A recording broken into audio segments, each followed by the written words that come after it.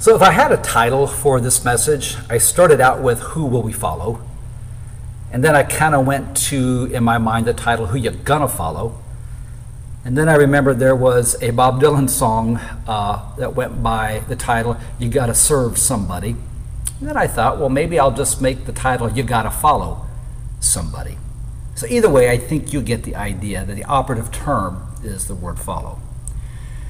See, we're often defined by who or what we follow. In sports, you may follow a certain team religiously, so you wear the hat, the shirt with the logo, and you're a follower of that team. And pretty soon, folks can tell who you follow by what you wear. They may say you follow the Panthers pretty closely. Or like in my case, someone says you must follow the Reds pretty closely. So we're often defined by who or what we follow. Maybe we follow a certain news station or a news outlet, and there's many to choose from all along the spectrum. So we have our reasons for choosing the ones that we do, and over time we become a follower of that particular news station or that particular news outlet or that particular anchor person because of the narrative that it offers us. And in fact, we become so much a follower of that news station or news outlet that we almost literally become a disciple of it, or we become evangelists of it. We find ourselves defined by it. Now, I use those terms, disciple and evangelist, intentionally because our devotion to these sources of information and news almost resembles sometimes a religious-like devotion. We're often defined, again, by who or what we follow. Maybe we follow a certain particular political candidate, a person, or even a political platform. And in many ways, that's normal and appropriate because it's important to be engaged and informed and active in the process. We each have an opportunity to offer our voice and to be part of that process. But there's times we allow our party, or maybe our candidate, to take on Messiah-like qualities in our own mind, and we assign to them the position of Savior because we're convinced, and we've convinced ourselves, that they are the only ones that can save us from the other, or save us in this world, or save us from all the problems, and whoever that other might be. And even if you're in a position of leadership, you're still following. You're following a certain understanding, a paradigm, a model of leadership. You're probably a follower of another type of leader or a leadership methodology. And you're translating your following into leadership practices. So life is this interplay between following and leading, engaging, practicing, and enacting. But we will always and have always been followers. Because who or what we follow ends up shaping or forming how we engage, how we practice, how we enact, and how we lead. And basically, who or what we follow ends up shaping and forming how we do life. Because it really is true, we're often defined by who we follow, we're often defined by what we follow. Now, in the Gospels and in our scripture text from the Gospel of John, Jesus finds Philip and extends this simple invitation, follow me. Now, Jesus isn't saying, add me to all the other things you're following. Instead, he's extending this very singular claim, follow me. I think we become so used to this phrase as one equated with discipleship that we may miss the power of its simplicity in the complexity of even Philip's life. John tells us that Jesus decides to go to Galilee and that Philip is from Bethsaida. And we might wonder if there's any hidden revelation in naming these geographical locations, and the simple answer is probably not. Maybe it's enough to be reminded that the spiritual journey, discipleship, and the invitation to follow Jesus is grounded in real life with real people who come from real towns and cities and communities, ones that have names, ones that have geographical locations. So for us, we come from places like High Point, Archdale, Trinity, Thomasville, Greensboro, Winston-Salem, and Jamestown.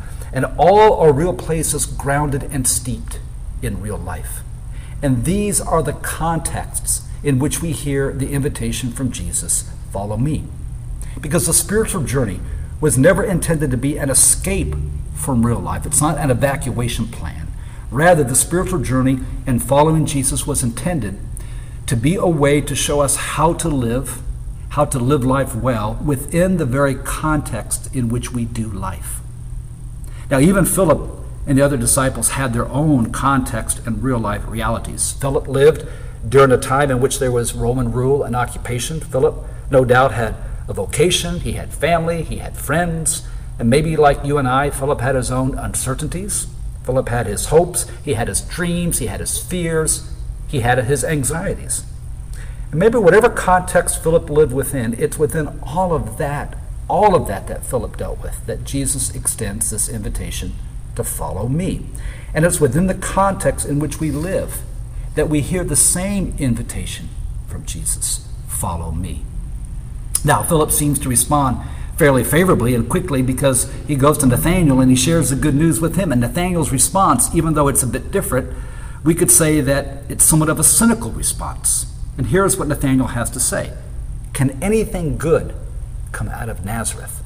Now, scholars have debated whether or not this had anything to do with the town of Nazareth, which at that time was a pretty small working class town of about 400 to 500 folks. Be that as it may, it's pretty clear that Nathanael has somewhat of a distaste for anything that might offer the promise of hope. In fact, it feels like he's given up somewhat on there being anything to look forward to or anything to hope for. And he feels like what I would call a classic cynic, one who can't see the good in anything. And if it seems good, and if it looks good, and it's possibly good initially, it's probably all going to go bad soon enough, or it's not going to last very long. Now, the invitation to follow Jesus isn't just for the already devoted. The invitation to follow Jesus is for every person, whether they be open-hearted, close-hearted, whether they be receptive or cynical, whether they be skeptical, for our world really is filled with open-hearted, hard-hearted, close-hearted, receptive, cynical, and skeptical. And Philip doesn't put the pressure on Nathanael in some canned evangelistic kind of way. He simply extends this invitation to Nathanael by saying, come and see. In other words, come and experience for yourself. Don't take my word for it. Do your own exploration. Do your own seeking. I think this is one of the gifts of Quakerism, that of making room for the seeker and inviting them to come and see and experience for themselves life in company with Jesus.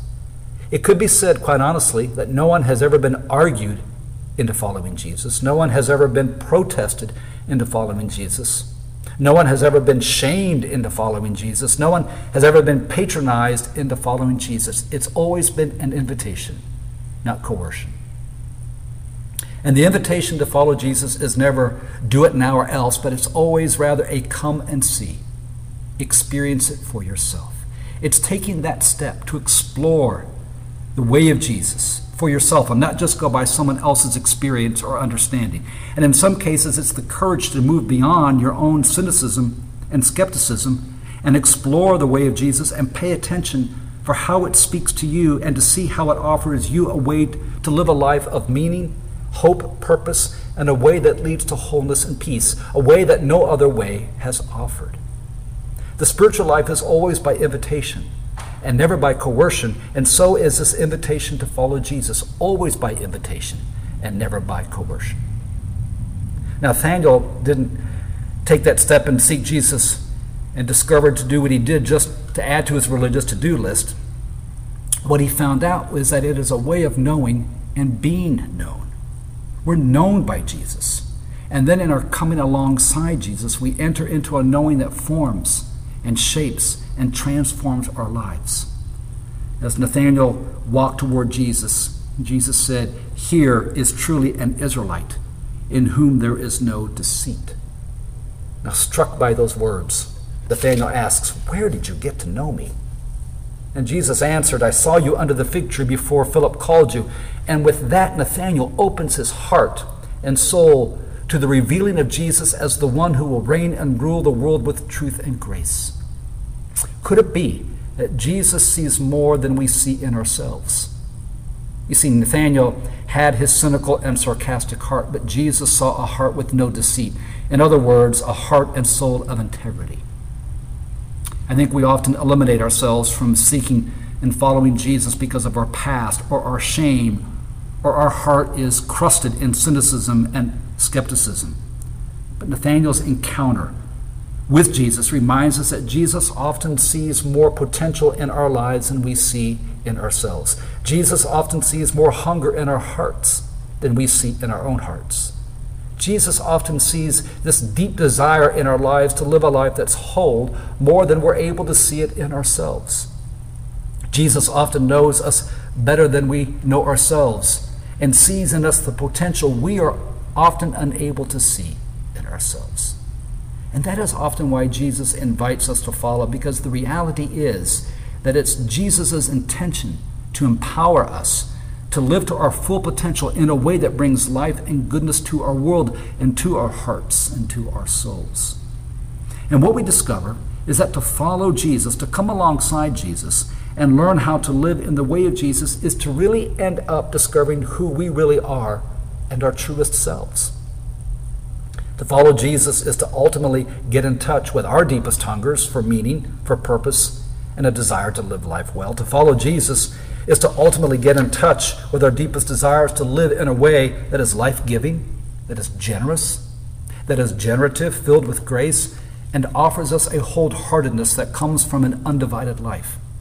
To follow Jesus is to discover or rediscover a way of living that shows us how to live as peacemakers, or as those who offer mercy, as those who live inclusively, as those who offer reconciliation and forgiveness, as those who are experiencing the very elements of human flourishing and are able to bring those qualities to everyday life. We have those desires and we have those longings, and we choose other ways around us that maybe those will lead us in that way. And what we discover is they often disappoint us, or they often lead us down a dead-end road, or they often turn us into who we really don't want to be, because what we discover is that the way of Jesus ultimately is a way that calls us to live fully into the way that brings life and wholeness. Now, we're often defined by who or what we follow, because who or what we choose to follow will ultimately get our best energies, intentions, and devotion.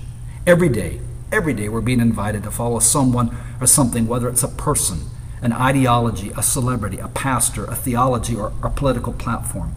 And we will often make these choices both consciously and even unconsciously. And some of them we will question, but most of the time we won't question them.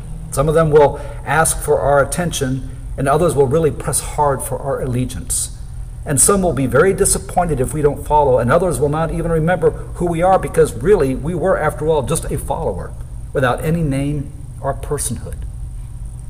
And in the midst of all these invitations, we hear these two words from Jesus, from the living Christ who is present with us in our real world. We hear these two words, follow me. But we can't hear these words and invitation as simply adding on to who we already are and what we already do and what we already follow.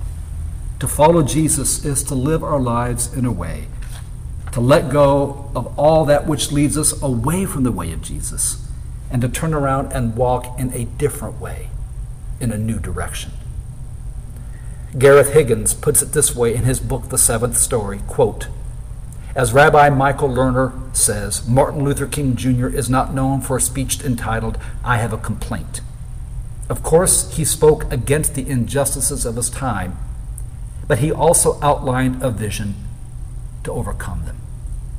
So here, in part, is what Jesus' vision of a new world might look like, a way that offers a way forward in life for wholeness and hope and purpose and meaning, and all that helps us to live life well. It's to let go of hate and walk in the way of love, peacemaking, and reconciliation. It is to let go of violence and walk in the way of nonviolence. It's to let go of contempt and walk in the way of hospitality and graciousness towards others, even those who are different than us.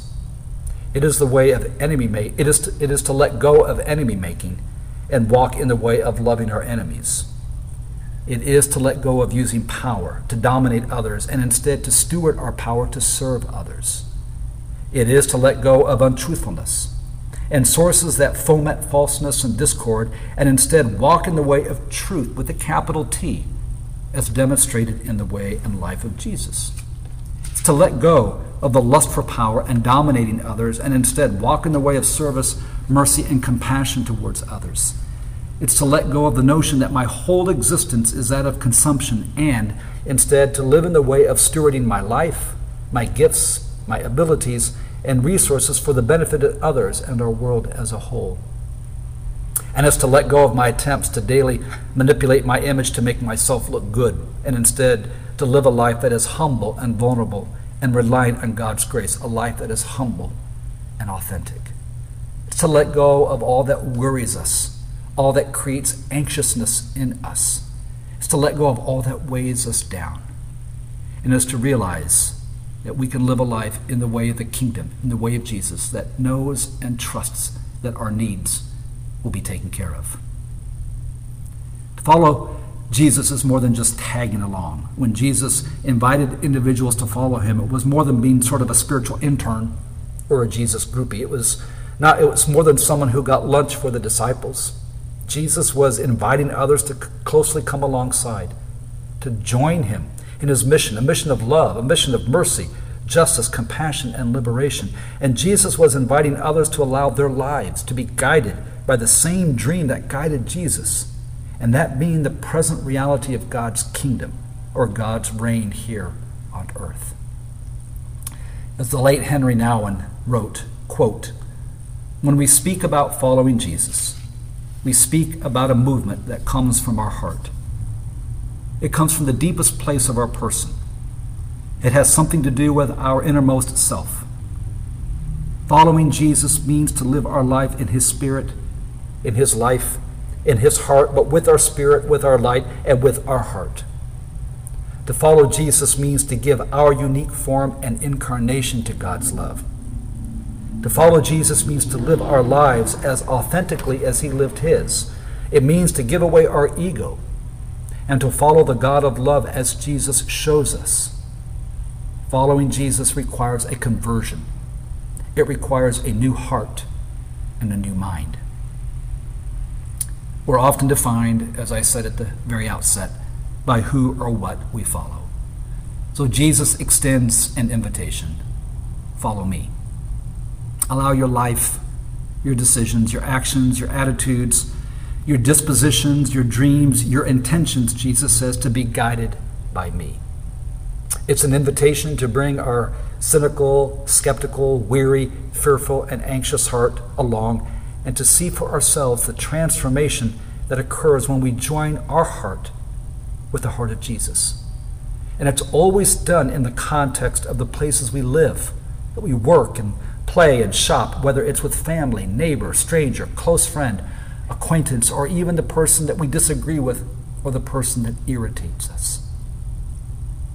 Now, the counterintuitive reality of following Jesus is that it ultimately offers us the deepest joy and the deepest meaning that we have been searching for in our lives.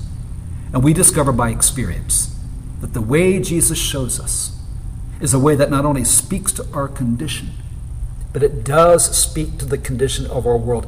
And we discover that giving our lives to this calling of healing, repairing, and restoring, and rebuilding our world enables us to live a life that really ends up feeling fully alive. I want to close with these words by, again, Henry Nouwen. And he writes, "That is what the spiritual life, the life with God, is about. It is being in touch with that love that becomes joy in us. Underneath all our fluctuations is a deep, solid, divine stream that is called joy. The love of God that touches us and informs us is a love that we can trust is there. No one can take it away from us." Bob Dylan said, "You got to serve somebody."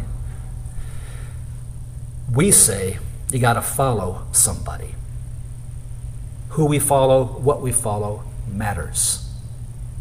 Jesus invited, "Follow me." The rest is up to you and I.